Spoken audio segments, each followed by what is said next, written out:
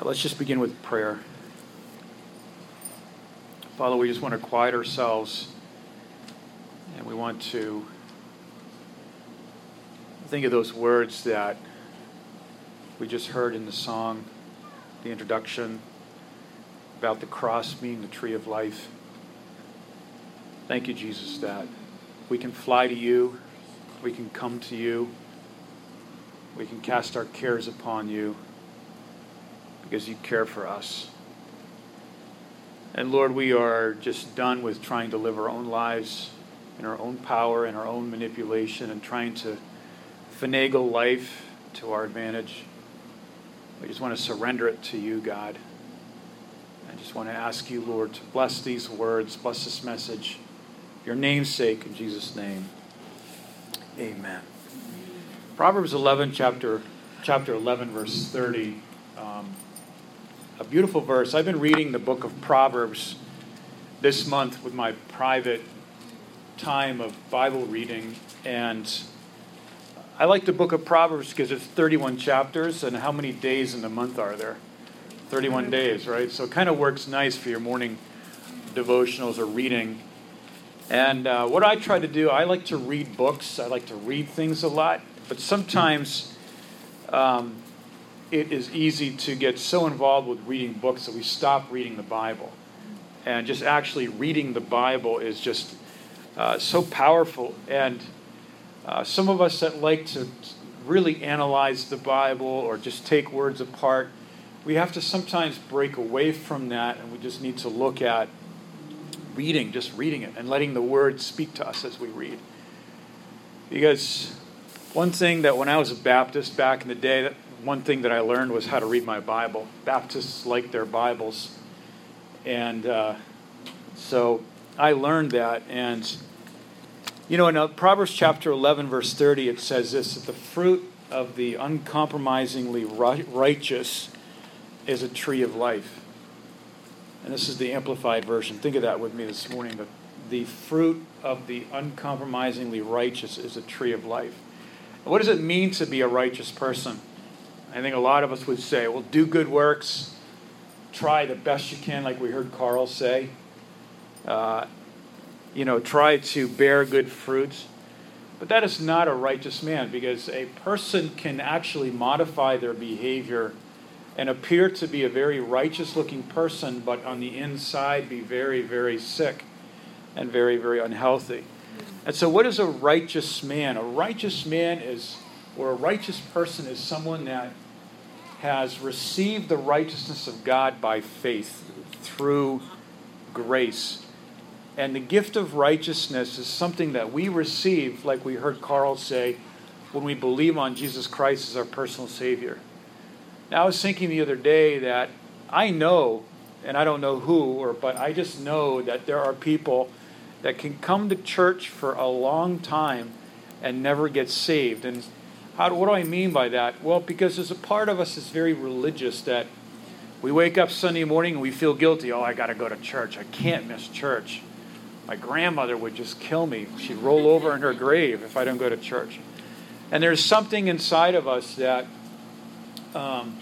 wants to be religious. How many know about that? That's one of the sides of the fruit of the tree of the knowledge of good and evil. Part of that tree is good. We are not only evil people by base nature. We have a fallen nature, but that is fallen. But there's also another nature inside of you and I, and that is a nature to do good. We actually want to change ourselves, actually. And that's what the whole self-improvement movement is all about. Nowadays, it's so amazing that you can buy so many books on how to improve yourself. How many have ever seen them at Barnes & Nobles or at libraries? How many have ever read them? I've read a few of them, but there's nothing that can touch the transformational power of the cross of Jesus Christ, where the old sin nature is crucified. What a great way to start your day. All my yesterdays are paid for, are gone, are crucified. What a great way to start your day. It wouldn't be awesome if your credit report could be clean every day. Like start off with Why do I say that? Because I used to be in the mortgage business, and People would come to our company to buy a house, and then we'd, pull their credit, and that's why I got out of the business. I just didn't want to know so much information about people. You look at their credit report, and you can see their entire life, everything. And it just was so not fun. And many times I just wind up sharing the gospel to people. Just say, you need God. I needed God. You need God too. Give your life to God and stop trying to live your life by yourself. Here's another thing too, is that, you know what? I said this to my wife. My wife and I were talking about this the other day. That, isn't it interesting when God starts getting under the skin in people's lives, through circumstances, through situations, God starts getting in under our skin, and he starts peeling away how like the onion has lots of skin? You pull away one layer, and then there's another layer there. It's the same thing with you and I. We have lots of layers, protective layers, and there's that core of us which is called the heart, and that's what God is really after. God is really after your heart and my heart. And that's the only thing that God wants from you and I, is our heart. He doesn't want our good works. He doesn't want our good old college try. God doesn't want our effort. God is not after even our good Christian vocabulary. How you doing, brother? Praise the Lord, I'm doing good. God is good all the time. It's like, that's great. That's great Christian lingo, and it's true. But God wants something more than just behavioral modification. You know what that modification means? It means that people go to church and they learn how to cut their hair the right way. They learn how to dress the right way. They learn how not to say certain things, how not to do certain things, because that's not the Christian way. Well, that's no different than any other religion on the planet. What God really wants is our heart. And when God gets a hold of our heart, then he can transform it. And so it's very interesting to note that when God starts getting underneath people's skin and begins to really touch the real issues in our life, that we jet. We're gone. We don't come. I mean, we just, we move away. We do something different with our lives. And here's the thing, is that when you and I are lying to ourselves, we don't even know it. Do you ever lie to yourself and you don't even know it, and you just find yourself doing something and you're like, well, and somebody may approach us and may confront us on that and say, look, what you're doing is self-destructive. And I don't know if anybody's ever come to you and said that to you, but it's happened to me. It's happened to all of us, really. There's none of us here that are exempt from an old sin nature that just is looking for itself. And when someone comes, or when God confronts us with truth or issues, the first thing that we want to do is either discredit that person and say, who does that person think they are that they can say that to me? Well, it doesn't matter really who they are and what they think. The question is this truth? Is this biblical, what the Bible is saying to me? And why does God want to get underneath all of our skin and all of our layers? Because there's a part of us that is really suffering. And I'm going to get to the text here, the content in a minute, but there's a part of us that needs transformation. And that part of us is really what God loves. Let me ask you something. If you really love something or someone, if you really love your kids or you love your family, when you see them in pain, isn't it the natural thing to go after them and to try to make a huge difference? How many know what I'm talking about? Like when you see someone in your grandkids or your kids or your mate in pain, don't you go after them? Doesn't love go after them and want to see their circumstances change? The answer is yes. And so why would we be so defensive to God's jealousy? And jealousy is a word that we look at as a very negative thing, don't we? We say, well, jealousy is bad. Jealousy is possessiveness. It is selfishness. It is. But there is a divine jealousy, which is a jealousy that looks at you and I and sees the core in us, suffering that is in pain, and God wants to go through those layers and transform that core part of us, which is our heart. And when the transformation of the heart happens, then that's when fruit is beginning to be born. And that's what we're talking about this month, is bearing spiritual fruit. We're not going to give the typical spiritual fruit message that you may hear in many churches. We're just going to talk about real stuff, about real fruit, because we read here in Galatians chapter 5, and look at these. I want you to look at some verses here together with me. Galatians chapter 5, and I want you to compare something with me. And this is, when you compare things, that's when you learn. When you're comparing Bible verses and when you're comparing words and you're looking at contrasts, many times you can learn things. Look at Galatians chapter 5, verse 19. And before the Apostle Paul speaks to the Galatian church about fruits, he wants to talk about something else, and that is works. And let's look at this, verse 19. Now the works of the flesh are evident, meaning that everybody knows what the works of the flesh are. And when you see the word flesh there, it's not necessarily talking about physical body. It's talking about that part of us that is fallen. That fallen part of us. Charlie Brown said this, "I love mankind. It's people I can't stand." Isn't that really true? There's something about us that is amazing. It's amazing about the human race, what we can do. We can send a man to the moon. But there are basic problems that are in our lives because of our fallen nature. And so Paul writes this, he said, "Now the works of the flesh are evident, which are adultery, fornication." Fornication basically just means sex outside of God's order. Before marriage, outside of marriage if you're married, it is out of order. Why does God hate that so much? Well, you may go to some churches and they're just going to pound on that, pound up, but never really tell you why. Here is the reason why. The reason why is that you are not a physical body, you're a soul. C.S. Lewis said that. Just remember that. You are more of a soul than you are a physical body. Because why? Your physical body is going to die, but your soul is going to live forever.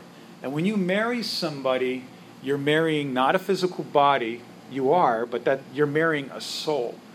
And that's why fornication is so destructive, because and we talked a lot about this when I was overseas in our relationship seminar, that when two people have intimacy, there is not only a physical, but there is a chemical hormonal bond. And when you have young people engaged in premarital intimacy, or not even young people, older people, then what will happen is that there is a bond that is created there. And then when the relationship doesn't work out because there's no commitment and there's no vows involved, then that just tears people apart. We all know what I'm talking about. It's just that tearing apart. And that is outside of God's order.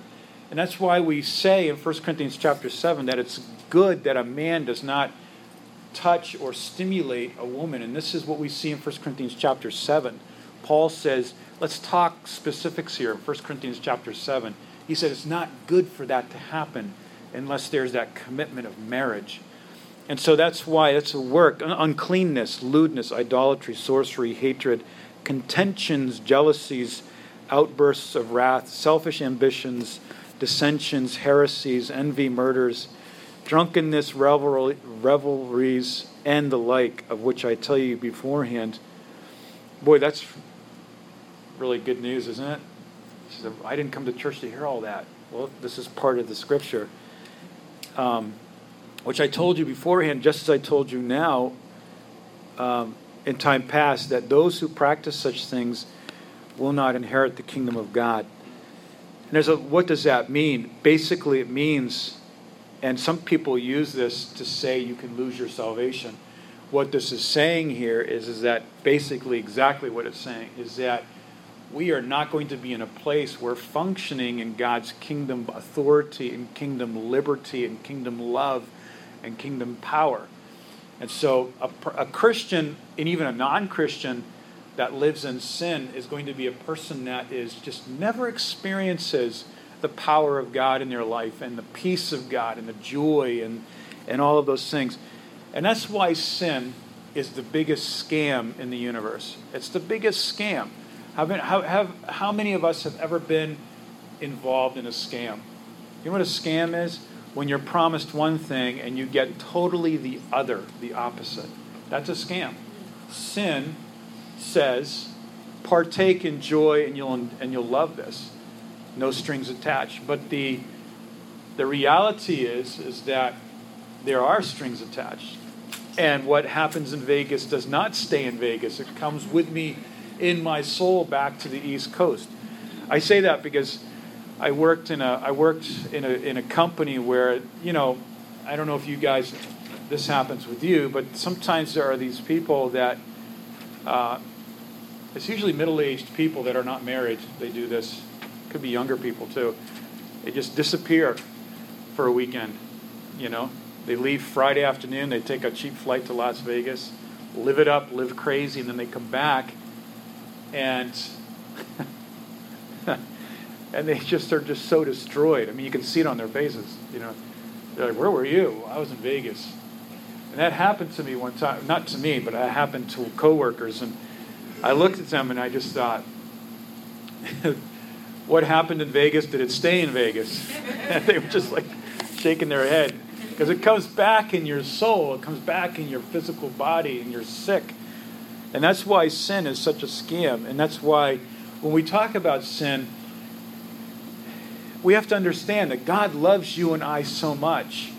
He values you and I so much that anything that would hurt us, He hates with a passion. And that's why He crucified it 2,000 years ago. So anyway, here's the word I want us to look at. Works of the flesh. Works of the flesh. What does that mean? It just means what does work mean? Well, it means effort and compensation, right? Time and wages. And what are the wages of sin the Bible talks about in Romans chapter 6? What are they? What's your paycheck? What's a paycheck for sin? Romans chapter 6. Is what? Wages of sin is death. Spiritual death, right? Internal death. Like, you ever sin and you feel like you're going to physically die although you're not sick? You're just like, I feel so sick. My body is just filled with this poison of sin and guilt. Compare that with the next verse, and that's in verse 22 that I want to look at. But the fruit of the Spirit is. So we see a difference here. Work and fruit. Work and fruit. Work is something that requires labor, doesn't it?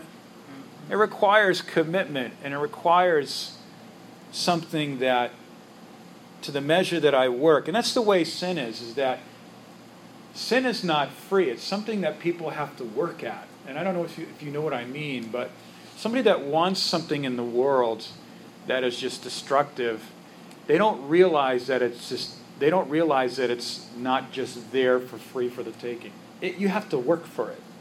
Like if you're addicted to something, then that's going to cost you something, isn't it? It's going to cost your money. It's going to cost your time.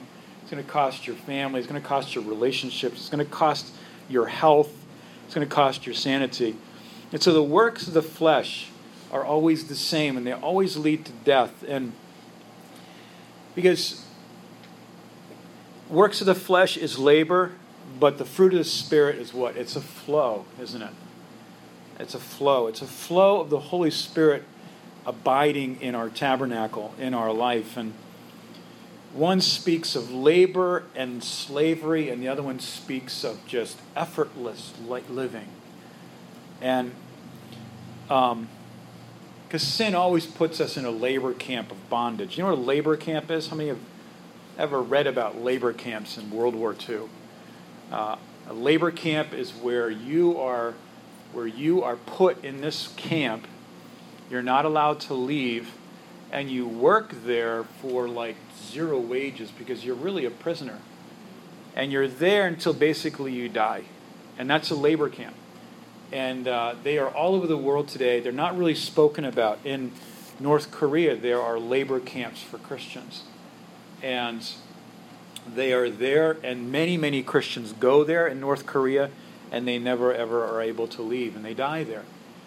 One very famous labor camp that we have all heard about, probably all of us, is the German labor camp in Poland called Auschwitz. How many have heard of that place? Where in World War II, the Germans, not the Germans, the Nazis rounded up Jews and gypsies, and they brought them to these labor camps. And that's where one of the places was Auschwitz, and that was maybe 2.5 hours away from where I was living in Krakow. And so a few times I went to this Auschwitz camp, which is now just a museum, and it's really a monument of death. It's as bad as, still today it has this very heavy atmosphere, very oppressed, and a very, very sad place. Even though they've cleaned it up and the lawns are, neatly mowed, but you can see there that it's just such a destructive place. And you go in, and this is what would happen: is that these trains would come in with these Jews, and they would leave them at this camp, and they would have this check-in process. I don't know if you saw Schindler's List or not. There's some graphic parts of it, but actually it was filmed in Krakow. And actually, as a matter of fact, there are some of our people that in our church in Krakow that were part of that movie. Not major parts, but they were part of the crowd scenes. And they would check in, and they would take everything from you. Your luggage, your clothing, your glasses, anything that you had of value. And if you were a woman and you had long hair, they would cut your hair. They would cut it. And the Nazis were like obsessive compulsive with their record keeping. And what they did was they would put all the glasses in one bin, all the suitcases in another room, all the canes, everybody's canes, and all their clothes, and it was very, very organized with just unbelievable records. And this is what the slave market of sin does to a Christian and to a unbeliever. What it does is that it is very methodical and systematic in just breaking people down. It breaks people down. And this is not the will of God for a believer, for you and I. And what happened is that as you walk into this camp, Auschwitz camp, it says in German, work makes free, which is a total mockery of really the new covenant of Jesus Christ with the believer, that work does not make free. Actually, the more we work, the more in debt we are. The more we live in the works of the flesh, the more we are in the slavery to that sin. And one of the classic signs of addiction in any of our lives is when we say, I don't have a problem. I can stop doing that at any time I want. That's what I say about coffee. I can stop drinking that any time I want. I don't need coffee today. Yes, I do. Because I am a coffee appreciator. See, I'm living in denial already. Look at works of the flesh versus the fruit of the Spirit. I just want to say this, that we can live in the effortlessness of the fruit of the Holy Spirit, or we can live in bondage. And I just want to say to us today, that sin is a scam. And this is what happens. The world provides it, the world offers it, and then it mocks you and I after we fail. You'll be flat on your face after it happens, and then then the devil, the world, and your own flesh will mock you.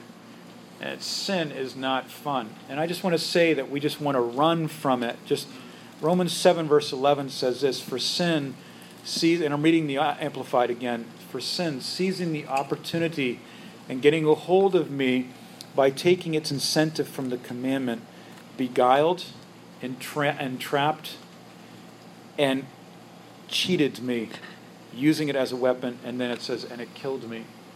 And so sin uses the law to beat us down. 3 things, and I saw this the other day on the internet. I liked it so much. I just reposted it. Sin does 3 things to us. It takes us where we didn't plan to go. Right? It takes you where you don't plan to go. Let me just park right there for a second. I didn't plan to preach on this morning, but maybe this is the mind of the Spirit. Sin will take us where we did not plan to go. All right? You wait. It's like the prodigal son. He did not plan to go and live with the pigs in a foreign land. He had another plan. His plan was to go and live it up. The second thing, sin will keep you longer than you planned to stay. It'll keep you there longer than you plan to stay. You check in and you can't check out. And then number 3, and this is the big one, it'll cost you more than you intended to pay. It'll cost you more than you intended to pay. So what's the alternative in our life? Being filled with the Spirit produces a whole nother lifestyle. Meaning that when I surrender to Jesus Christ and when I surrender to the cross and I just surrender to God and I allow God to fill me with His Holy Spirit, that surrender leads to fruit. Fruit is nothing that we have to try to produce. You ever try to produce fruit? Let me ask you this. You ever seen an apple tree really struggling to produce fruit? The issue in our life is not trying to produce spiritual fruit. Like sometimes when you hear messages about the fruit of the Spirit, you think, okay, now I got to produce love. I got to go produce joy. I got to go produce peace and all of these things. That's not what the Bible is saying. Because the flesh will try to produce things, but it cannot. And another thing is that if you and I have fruit, it doesn't mean necessarily that I'm a spiritual person. For example, gifts. If you take apples and tie them to a dead tree, does that make that tree alive? It does not. It means that really what our occupation in our life is not how much love that I have, not how much peace that I have, not how much long-suffering and gentleness and all the fruits. That's not the issue. The issue is not, if you leave this message today and you drive home and you're thinking, I don't have much fruit in my life, well, you're already thinking on the wrong track. The issue is that our occupation is really that I want to live in surrender to the Holy Spirit and surrender to God, surrender to God's plan in my life, surrender to God's people, surrender my life to the Bible. And at that moment, when that happens, I'm going to be rightly connected to the vine in John chapter 15 in an experiential way. And there's going to be life that flows into my life. How many of us have just had a battle with God and then we just surrender to God and then we just have that sweet sense of surrender? You know what I'm talking about? That sweet sense of just surrender to God. And say, you know what, I'm not going to battle, I'm not going to fight anymore, I'm going to surrender to God. So when we're filled with the Holy Spirit, it leads to fruit.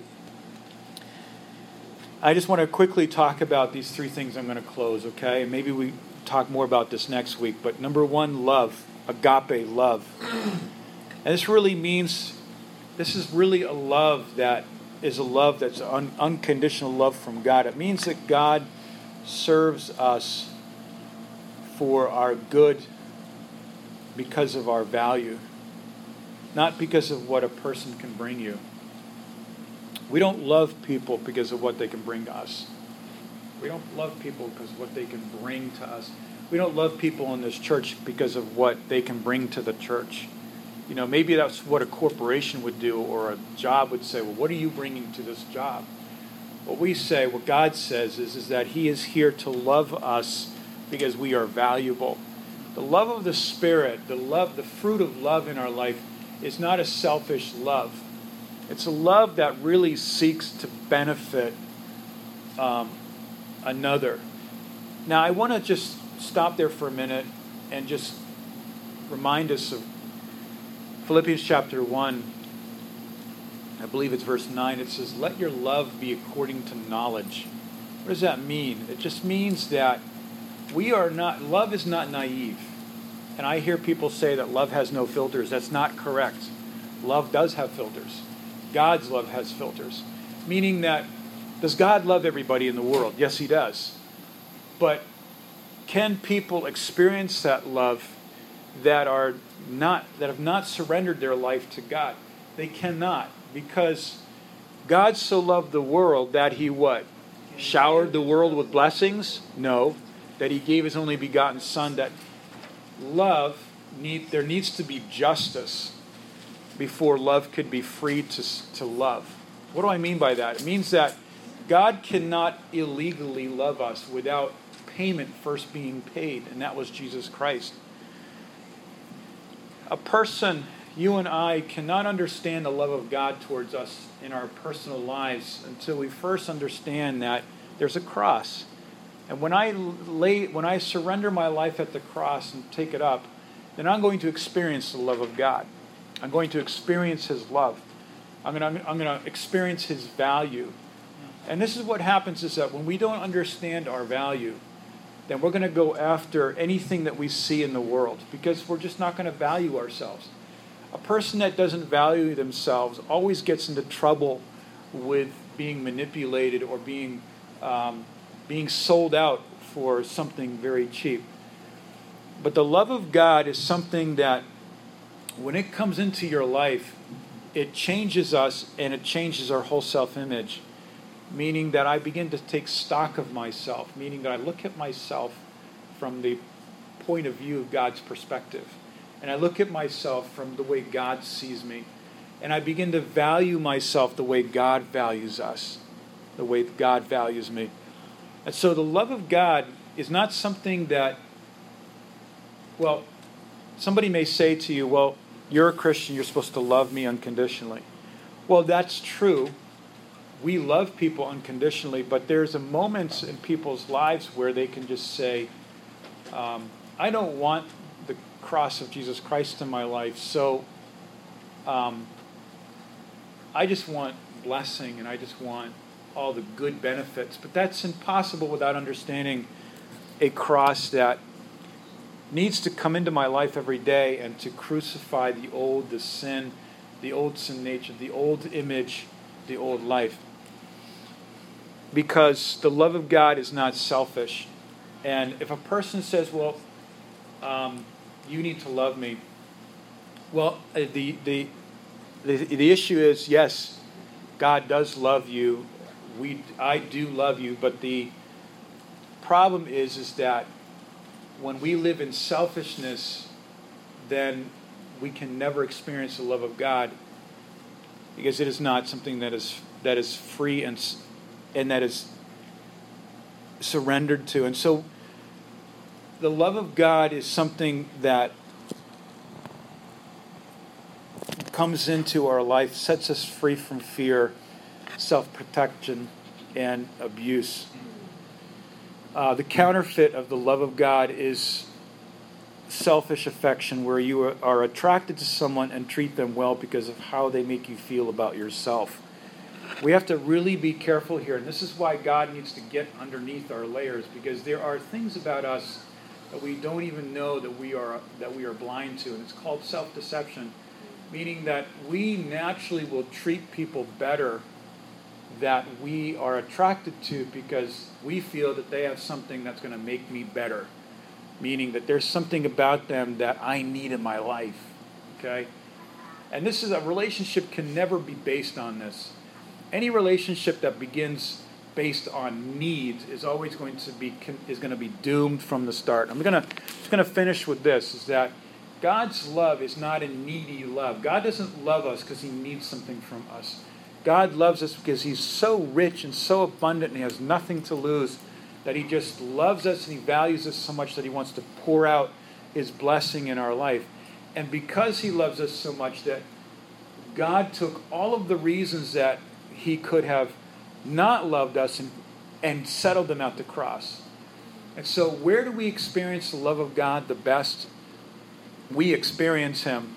We experience the love of God the best from the cross of Jesus Christ, where Jesus Christ is where He was crucified, where He died and He rose from the dead. And this is where we experience the great love of God.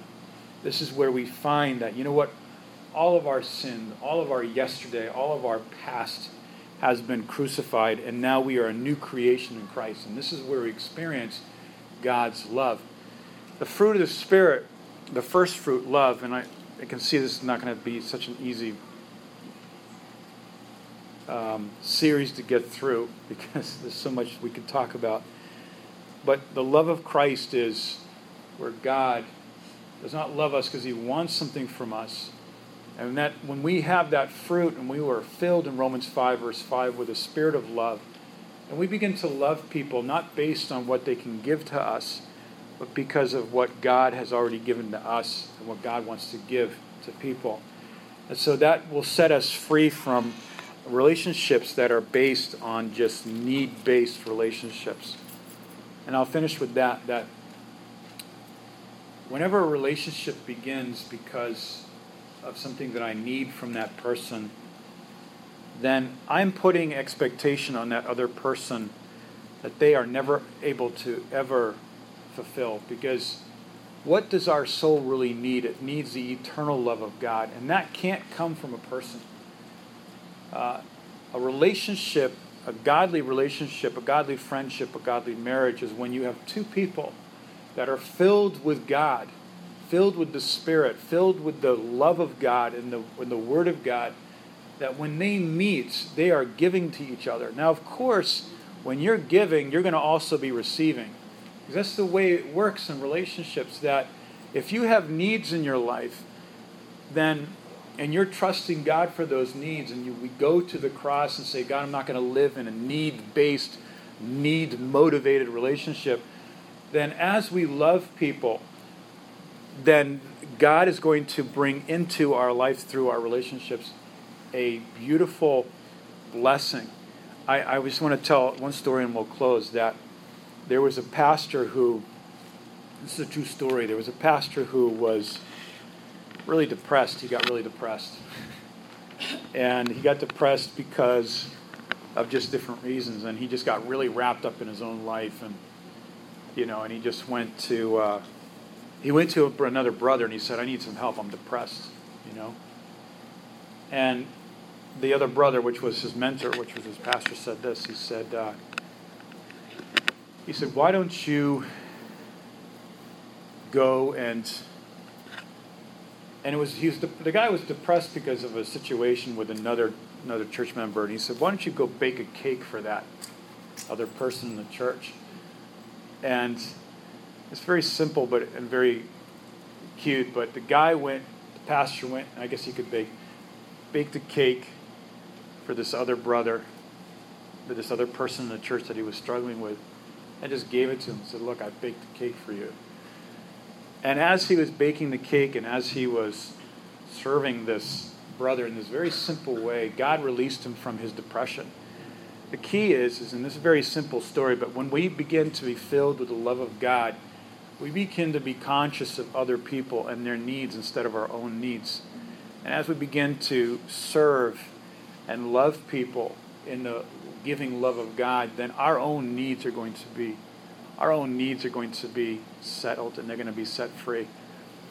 I did this actually. I heard this story, and there was a neighbor. I was living in Poland, and there was a neighbor that was living below us. And me and this other guy, we were missionaries in Poland. This was before I got married. And the first night that I had moved into this new apartment, I had the entire Bible school come over to my apartment at like 11 o'clock at night. I was 22, so I didn't know much better. Had the whole Bible school come over. We had we just had, just kind of a celebration that, I'd moved to this new apartment, and it was really great, And so we were just having a great time, and then sometime it ended, Christians, when they get together, they just have a great time of fellowship, and it ended about 1 o'clock, 12:30. People left. People going down the stairs in apartment buildings can get really loud. And so my neighbor downstairs, she was elderly, and she had a very small dog, like one of these Chihuahua dogs. And these things are, I don't know if you like Chihuahuas, but they are the meanest, the strangest dogs. I don't know where they came from, but and this Chihuahua would sleep outside of the door. I don't know why, but outside on the little mat outside of her door. And she marched right up the stairs the next morning and just yelled at us, me and this other guy, Brian. And she was so angry. And every time I'd come home, I'd walk up the stairs. She'd kind of open her door, and she'd look at us and snarl. And her dog would snarl, and just everything would snarl. And we just kind of kind of sneak up the stairs. And it just got really bad. You know how it can get bad. Then she began to tell everybody in the whole building that we were just like these terrible people from America, and that we were just, all these bad things about us. And then the whole building just hated us, And I thought, this has got to end. And I heard this story, so I thought, me and my buddy, we're going to bake her a cake. So 2 single guys baking cake. Bad start right at that moment. Too bad we didn't know Aggie at that point. So we make this cake, and we're using this, post-communist oven, because it was so bad. We're making this cake. We don't even know what we're doing. We're just reading instructions in Polish. That was mistake number 2. So we make this cake, and we put it in there, and it's cooking, and then you know how when cakes don't bake right, they just kind of fall or something. So ours fell. Kind of looked like, it came out, and it looked like, I don't know, it just looked like it was dilapidated or something. We tried to prop it up and did the best we could with the frosting and everything, and then, so we go downstairs and knock on the door. She opens the door, and she's like, "Rah!" She just like doesn't even talk. She just like barks at us. And we said, we just said, here, we wanted to just give this to you. We made this for you. And she looked at it. She looked at us. I thought this is, it's going to bite our head right off. And then she just started laughing. She just started laughing at us, laughing at the cake. She's like, all right, guys, come on in here, you poor people. Brought us in. She gave us tea, and she's, we ate the cake, and it was terrible. And she's, this is the worst cake I've ever had, but it's the thought that counts. And then after that moment, she totally changed. And then she told everybody in the building we're wonderful people, and everything changed. And so it was really, for me, like a little sign that, when we exercise just kindness, and I don't want to sound like a humanitarian here, a good humanitarian, but kindness goes a long way, doesn't it? When we exercise kindness, and it really breaks the bondages of things that people live in. Amen. So let's just close in a word of prayer. Father, we just thank you